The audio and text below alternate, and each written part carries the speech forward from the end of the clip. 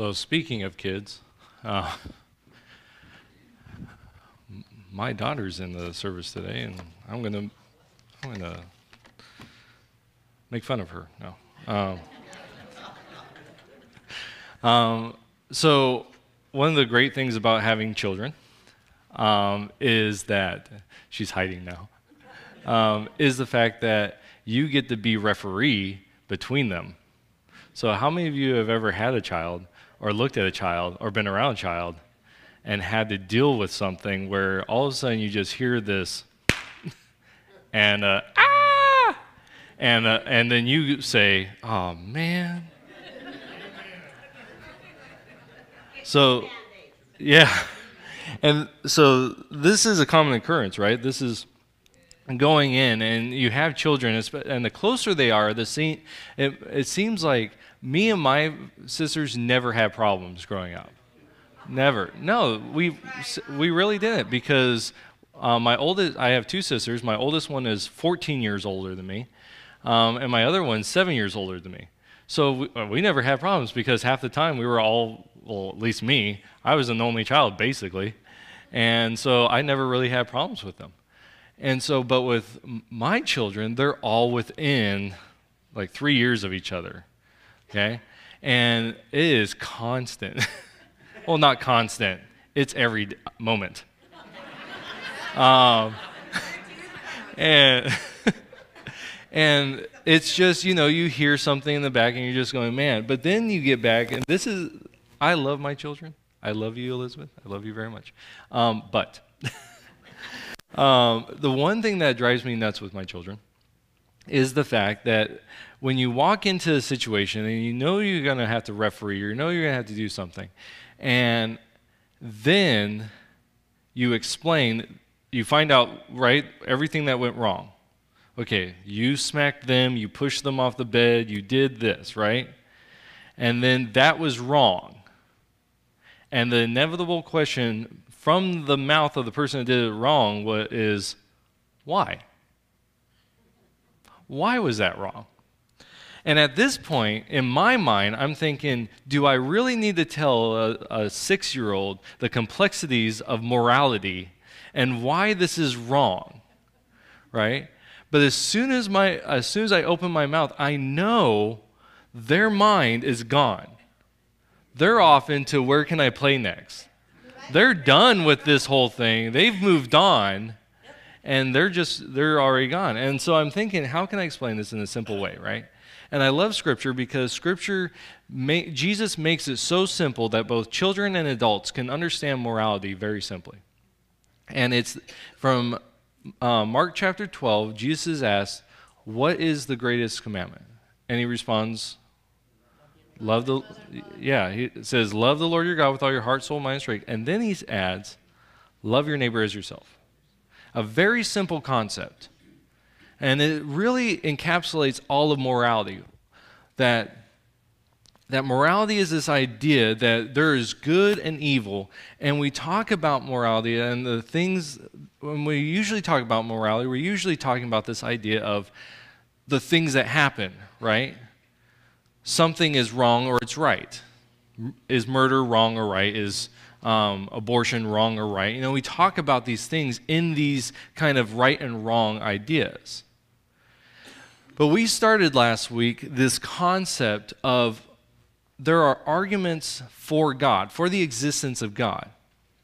And last week we talked about the fine-tuning argument.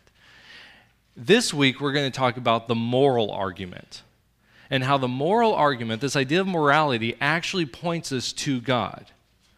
And so last week we talked about the fine-tuning argument.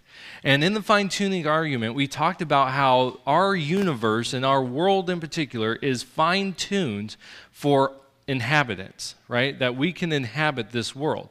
And so that idea of being in a world, in a universe that can be habitable, is this idea that, where does that come from? If it appears to be created, then who created it, right? And so we saw from Scripture that the God of the Bible says, I did. I created this universe. And so we talked about that last week. But if we took that part out, just the fine-tuning of the universe points us to something bigger, right? Points us to something beyond the creation that created it. Okay? And I want us to understand that, because this week we're going to kind of do the same thing. We're going to go both from Scripture and from this idea that without this separate entity, that we wouldn't even have morality. So we'll talk about that. So this is what we're talking about today. Morality, when we usually have conversations with people, and happens to me all the time when I have conversations and we talk about right and wrong, ethics, these types of ideas. The first thing people will say to me is, well, I'm just as good as you.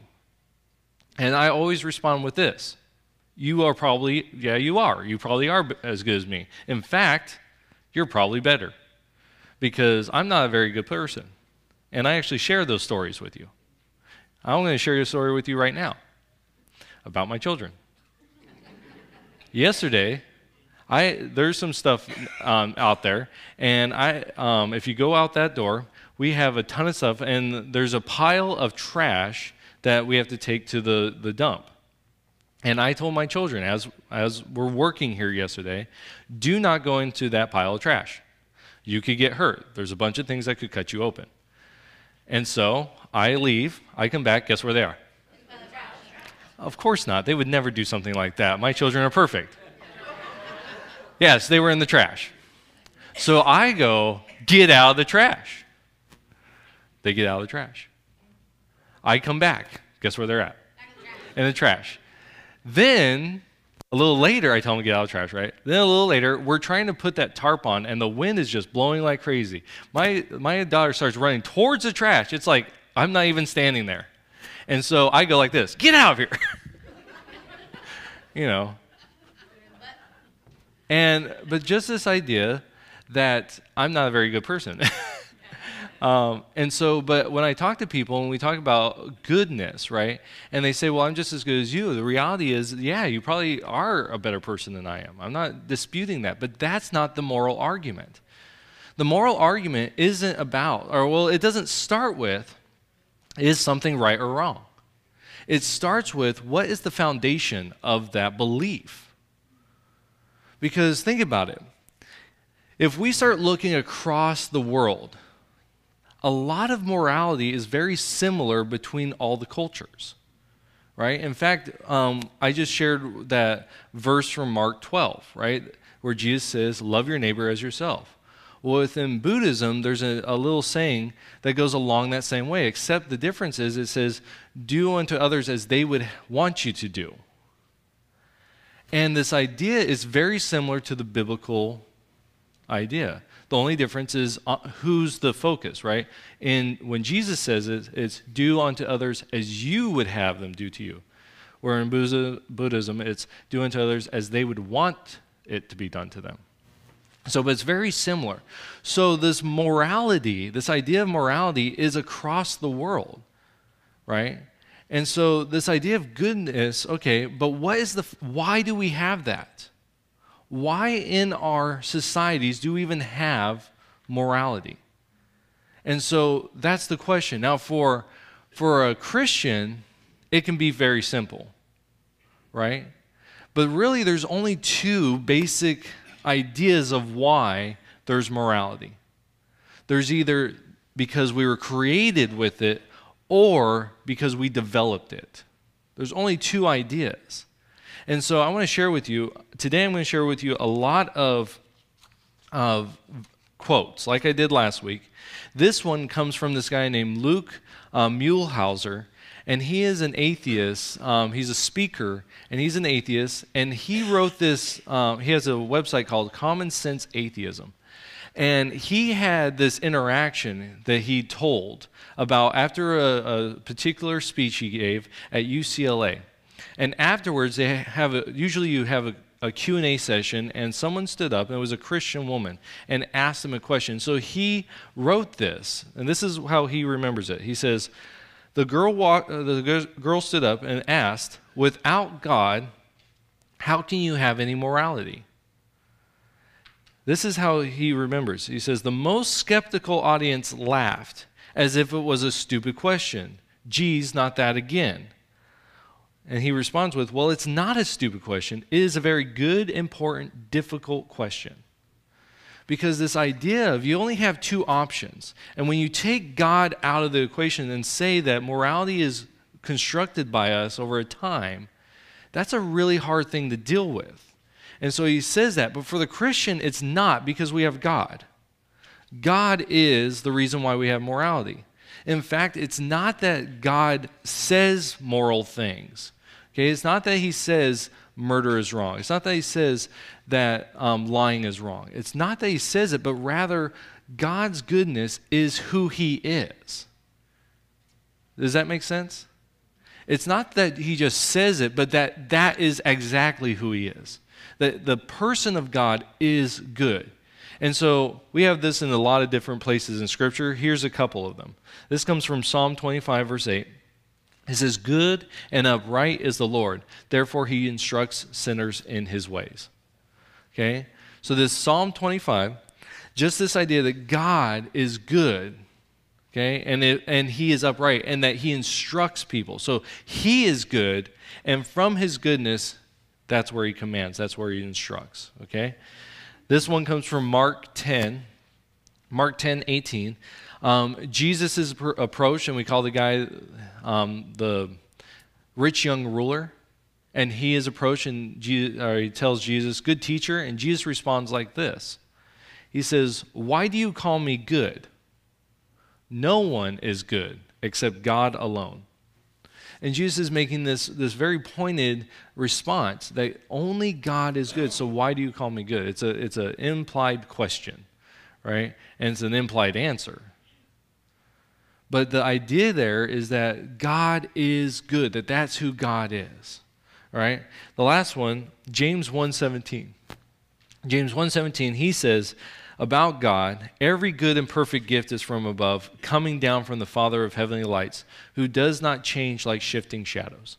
And so this idea that God isn't this person that shifts from good to evil, or is one day one way and another day another thing.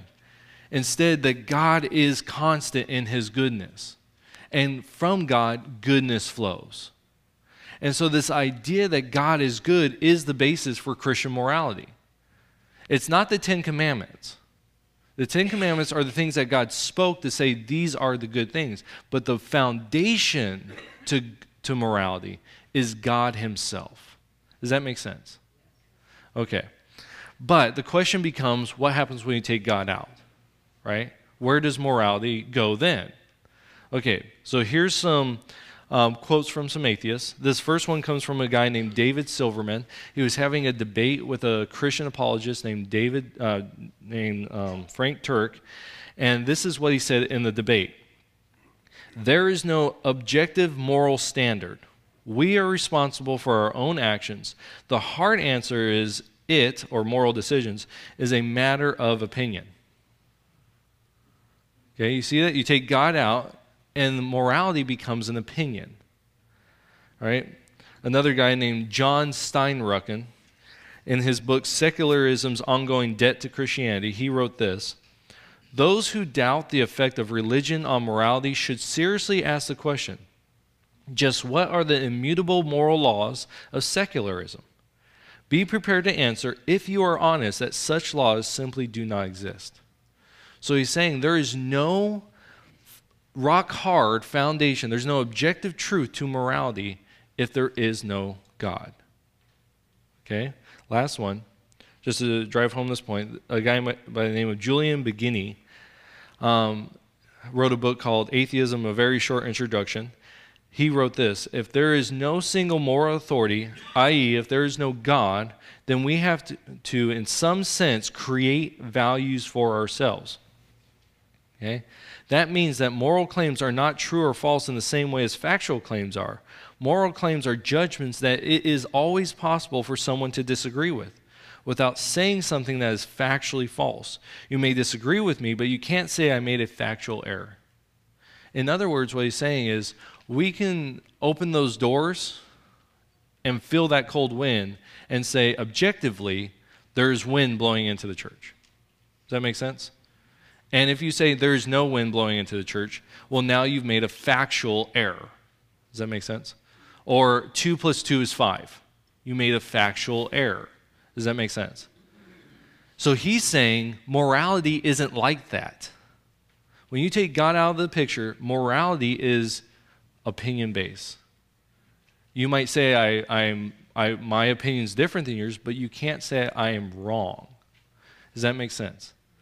So then who becomes the moral foundation of morality? Isn't it us? We become the moral foundation of morality. It's no longer God, and it's no longer outside of us. It's not something that is for everyone, but rather me in my moment. Now, the thing is, as I've had these conversations with people, as I've engaged with conversations in morality, I've had people respond in one of two ways. They either say, well, it's evolution, and that's usually the first part, that we have developed these morals over eons, and we have done this or over thousands of years. We've created these morals. Now, for that, I want to read you a quote from a guy named Richard Dawkins. Now, Dawkins, if you don't know who he is, he's an atheist and I would say, an evangelist for atheists. Okay, he is actually part of what they call he and these three other guys name themselves called the Four Horsemen of Atheism. Okay, listen to what he said. He wrote this book called The Selfish Gene. Okay, and this is what he said in the very first chapter. Much as we might wish to believe otherwise, universal love and the welfare of the species as a whole are concepts which simply do not make evolutionary sense. So in other words, morality doesn't make sense for the evolutionary process. And within that book, he really goes after this idea of selfishness, and he doesn't use it in a way that is derogatory. He uses it in a way that we're self-preserving ourselves. Right? That we are focused on self-preservation. And so this idea that we do things not because they're morally good, but rather because they help me. Right? So why would I not lie to you? Well, it's not because lying is bad, but rather because if I lie to you, then we wouldn't have a good relationship so that we could stand to get something. Does that make sense? So that idea that morality is there, he's saying, is not an evolutionary thing. So then, what is it? Well, usually in the conversation I've had, it goes to, well, you shouldn't do certain things just because you shouldn't do those. Well, I love it because if you've ever read Mere Christianity by C.S. Lewis, he responds to this. This is what he says. He says, if we ask, why ought I be unselfish? And you reply, because it is good for society, you may then ask, why should I care what is good for society, except when it happens to pay me personally? And then you'll have to say, because you ought to be unselfish, which simply brings us back to where we started. You are saying what is true, but you are not getting any further. It goes back to the idea of, is murder wrong? Well, when most people I have a conversation and that gets brought up, I'm like, the majority of people say no. I mean, the majority of people say yes, murder is wrong. Right? I mean, how many of us would say in here that no, murder is good? By a show of hands. All depends, right, when you're dealing with that person at the DMV. Right? But the thing is we tend to agree on those things. Yeah, I ought not to be unselfish, but why? It's that kid question. Right? But it gets to the complexities of this. Why should I be unselfish? Why should I not lie? Why should I not murder? What is the basis of that? And if it's based on our own opinion, then guess what? We're just going to keep going in this circle. Because the reality is, our opinions change. Society changes, right? If we think back to when you were a teenager, all right? Did you have a cell phone? No. Now, it was pretty cool that you thought about in your car to have something that would pass by the miles, right? You're like, okay, I'm driving in this car and I would really like something to do, right? But you didn't have cell phones. I didn't have a cell phone either. But that idea, today we do. We have the internet. So our society, the needs of our society change, right? Now, the basis of morality, if morals come from a transcendent God, then those morals are for every generation. But if we base it on society's need, then the needs 50 years ago are not the needs today. And the needs 50 years from now are not going to be the needs today. So our morals have to change with those needs. But then there's a problem. What's good? What's right? It's not based on something that we can't say murder is wrong because our foundation says that we can't say it. And so that's what we're talking about here. You know, it's really funny. I stumbled upon this, it was an article back in 2017 by it was the Nature of Human Behavior journal. You can go online. It's on Nature. I think it's called nature.com or something like that. I'm going to have all these quotes on our website later on this week. But anyways, in this thing, they asked the question. They would ask the question, and then they would say, simple. This person killed a dog. What are they? Are they religious or are they atheist? And across the board, doesn't matter the society, doesn't matter if the society was a religious society or an atheist or a secular society with a majority of atheists, they all responded with atheists being the ones that killed the dog, or they mostly. And from that, the idea came that even other atheists looked at atheists and said, your morals aren't concrete. And so I don't think that you would be moral. Now, is that true? I don't know. But that's the perception of someone that doesn't have a foundation that is solid in morality. Where the religious people have a solid understanding that there is a morality that extends past ourselves. But the atheist says, no, the morality is just here. And then what ends up happening? So right before the teenagers took off, and this is a weird Sunday for me. This is the first Sunday in 13 years that I've been here when the teens are at winter camp. So this is a weird feeling. I was walking around lost today. Yeah. So I actually thought yesterday was Friday. I almost slept in today. So, but right before they left, I had one of our teenagers come to me. His name's Carl. And we've been having a lot of theological and philosophical discussions. And he comes to me right before they leave. We're talking 10 minutes before they leave. What are your thoughts on communism, religion not being in society, and the implications of that? And it's like, thank you, Carl. And so I approached it like this. Let's look at it from the standpoint of actual application, right? If we look into the societies that have been focused, like they have said, we are atheistic societies. So that would be like Russia, the communist Russia, right? Stalin and Lenin, they actually said, we are atheists and we are conducting our society as an atheistic society. So let's just look at that. Every single one has put that the powerful, the ones that gain power, suppress those who don't have power. And their morals are whatever is self-gratifying or whatever is self-preservation. And so we actually see, if put into practice, these teachings. That morality becomes based on the person and what they want rather than what's good for society. And so that was like done in 10 minutes. It's like, okay, now go, Carl, get out of here. But that's it, because, and then what happens when a new regime comes in? What's right, what's wrong? Well, the regime has to decide that, right? And then they implement it. And so this idea that it's ever shifting, that morality is constantly shifting, how can you have a society that does that? Right? If the society doesn't know that lying is wrong, then how do I go and I have business dealings with someone? I can't, because I never know, right? I never know if that person's going to lie and stab me in the back. There's a book called The Promised Child.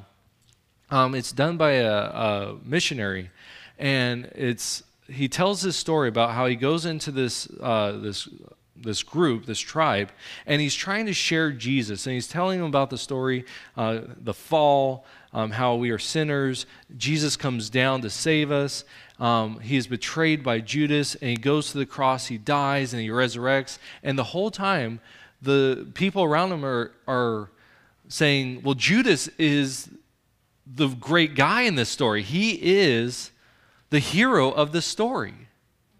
And he came to find out that within the society, it was believed that if you could get someone to trust you and then able to stab them in the back, you were a great person within the society. Now, how do you live in a society like that, where you can never trust someone? And so this idea of morality shifting, and it's not good for society. We can't say whatever is good for society because it's constantly moving. The target is moving. The field post is moving. And so, but Jesus says this, and I'm really interested that he says this thing. And so, so without God, moral foundations are based on us, right? On the finite human beings. Okay? And morality, that means that morality actually gives us a good basis for an argument for God. And I'm going to share with you why in a couple minutes. But before that, I want to take you to Matthew chapter 7. And I just want to read to you verses 24 through 27.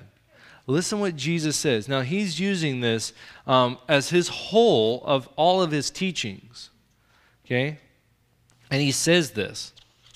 He says, "Therefore, everyone who hears these words of mine and puts them into practice is like a wise man who built his house on the rock. The rain came down, and the streams rose, and the winds blew and beat against the house, yet it did not fall because it had its foundations on the rock."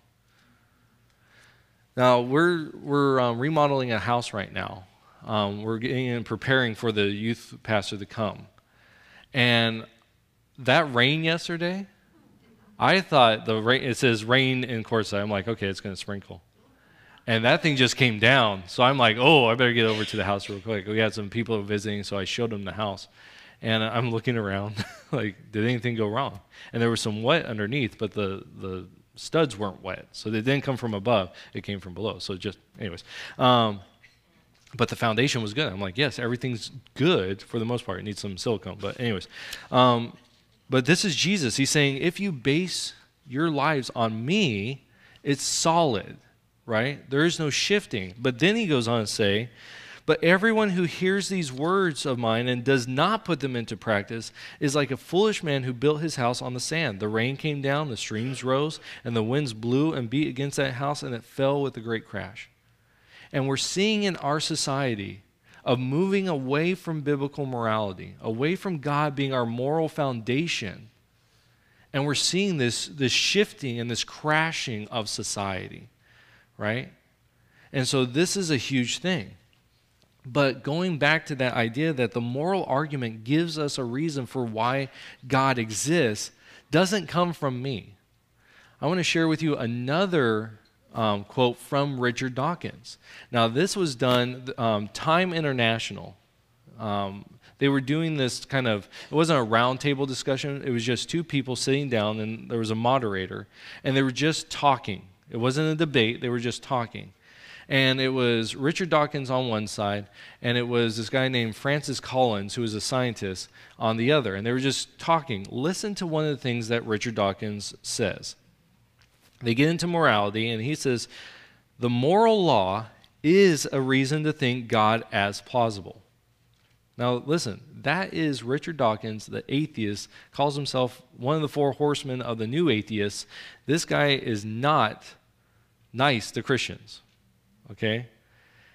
Not just, and he goes on to say, not just a God who sets the universe in motion. That's what we talked about last week, a God who creates the universe. So he says the moral law doesn't just show us that there's a God who sets it in motion, but a God who cares about human beings. This is a personal God. Because we seem uniquely, he's talking about humans, uniquely amongst the creatures on the planet to have this far developed sense of morality. So he's saying that we having morality actually can point us to God. Now, he says, I reject that. But he's saying that makes God plausible. So in the last 2 weeks, we've talked about two things that give arguments for the existence of God. The fact that we're here, right? And the fact that we can say this is right and this is wrong. And so these two ideas point us to the existence of God. That we can say God exists. Now the question becomes, who is that God? Right? Now the God of the Bible says, I am the creator. We talked about that last week. The God of the Bible also says, I am the one from whom goodness comes. And the psalmist in Psalm 34, he looks at God and he has experienced God, and so he calls other people to experience that goodness of God, the goodness that flows out of him. So Psalm 34, I want to read it for you. Psalm 34, verse 8, this is what it says. Taste and see that the Lord is good. Taste and see. This is experience God's goodness.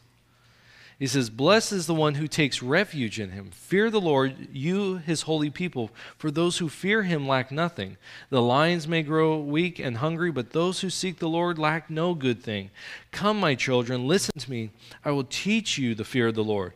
Whoever of you loves life and desires to see many good days, keep your tongue from evil and your lips from telling lies. Turn from evil and do good. Seek peace and pursue it.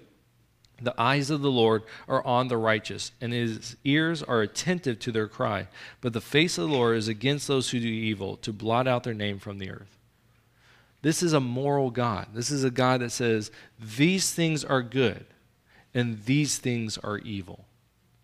And there's no in between in that. In the sense of, God's not over here going, sometimes this is okay, and sometimes this is not. No, he says these are the good things and these are the evil things. And what's really interesting, and I've had this conversation with many people, and we actually talked about this. During the summertime, we go through one book of the Bible. This past year, it was Joshua. And within the book of Joshua, there's this situation where Rahab, this woman, lies to save the people. And the conversation always goes this way when talking about that. Well, God didn't condemn her. She was actually saved by God. So lying in certain circumstances is okay. In that circumstance, God never says that what she did was right either. And at the same time, she wasn't a follower of God. She knew of God, and she thought, well, this God, he's going to do some stuff here. And she was trying to save herself. But she was never a follower of God at that point. It wasn't until afterwards that God saved her. And that's a great thing of God, too, that he's also merciful. And we talked about this, even in our sin, he's still willing to save us. So that's that loving, personal God. But he still calls evil, evil, and good, good. Because goodness comes from him. And evil are those things that are not of him. And so this is a clear thing. So for us, as Christians, we can say morality is based not on me. Because if it was based on me when I got up in the morning, however I slept, my morality would change. If I didn't get a good breakfast, my morality would change. If I'm not getting my way, my morality would change. If it's based on me, but if it's based on God, then no matter what, that person that cut me off, I still have to love them. Because my morality is not based on me. Because you know what I want to do with them? I want to chase them down. That's what I want to do. but it's based on who God is. And so I am to conform to him. That means that no matter where I go, no matter what I do, evil is still evil and good is still good. It's not based on the shifting of my emotions, on the shifting of society, the shifting of my opinions. And the atheists, they understand that. They understand that it's like that. And so that Luke Muehlhauser, the first guy I talked about, he actually now has to deal with, and he talks about this on his website, has to deal with now, where does his morality come from? Because he still believes that morality is objective, that it does come from somewhere. And so he has to now find that place because he doesn't want to find it in God. And so now he has to struggle through that. But in the end, like the other ones, he finds it in his own person. And so this week, I want to challenge you to do this. As you go, as I did last week, I want to challenge you to go and research the moral argument. We just hit the very bottom of it, right? We just talked about what is the foundation, but there is more to this argument. And so I want to challenge you to go deeper into it. If you have never read Mere Christianity, that's a great place to start. It's a very simple, very short book that talks about it. And if you're not into reading, go on YouTube and type in the little search bar to C.S. Lewis Doodles. I love it. Have you seen it? Yeah. It's great. This guy, someone reads through one of C.S. Lewis' works and he just draws it.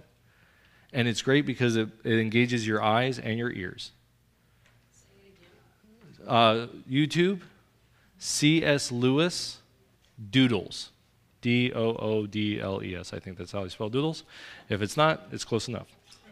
You have a thing that fixes mistakes. So there you go. So go do that. Dig into this moral argument because I'll tell you what, as you dig into it, you're going to see God's hand and how he arranges everything and his goodness. And as you do, I want to encourage you to taste and see the goodness of God.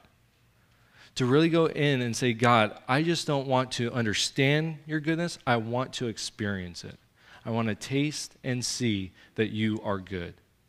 But as I told the group before, I always view experiencing God like this. We're in a dark room. Okay, so you have to imagine this. You're in a dark room, completely void of any light, except for one candle in the very center of the room. And as you standing there, and you've been like this your whole life, so as you stand there, you don't feel different. But as you walk towards that candle, you look at your hands and you start seeing, oh man, I got some dirt on me. And I brush it off. And as I get closer, there's more dirt and there's more. And this is how I see us getting closer to God. As we go closer to God, his light, his goodness shows our sin. And instead of drawing back into the darkness, we say, God, cleanse me. Get rid of that dirt. So as we experience God's goodness, we go deeper into the light. And we say, God, cleanse me of all unrighteousness. So that's what I want to challenge you to do this week. Go and search and understand the moral argument deeper. And go to God and say, God, I want to experience your goodness. And if there's any sin in me, cleanse me of that. Because you are a good God, and I want to be your follower. Sound good? Let's pray. Heavenly Father, thank you. I thank you for your people. I want to pray especially right now, though, for those that aren't here, that they're driving. They've already taken off to snowy worlds, and they're, Lord, I pray for their safe travel. Lord, I pray for our teens as they're going to be coming back right now, that you protect them. Lord, I pray for those that are sick in our midst right now, that you would be with them. Lord, we know that you do good because you are good, and we can come before you and ask you for good things because you are good. Lord, I thank you that we can do this, that you as a father wrap us in your arms and bring us into your lap and that we can request anything of you because you're a good God. Lord, I pray for your people right now. I pray for myself that we would this week not only engage into this argument to see your goodness even greater, but also that we would experience your goodness. Lord, I pray for everyone in here that they would taste and see that you are good, and they would experience you in a new and deeper way this week. Lord, help us. Lord, cleanse us by your Spirit of anything that is in us that is not called by you. So, Father, I thank you that you are good. I thank you that you save us through Jesus, and I thank you indwell us by your Spirit. So, Father, I thank you. In your Son's name I pray. Amen.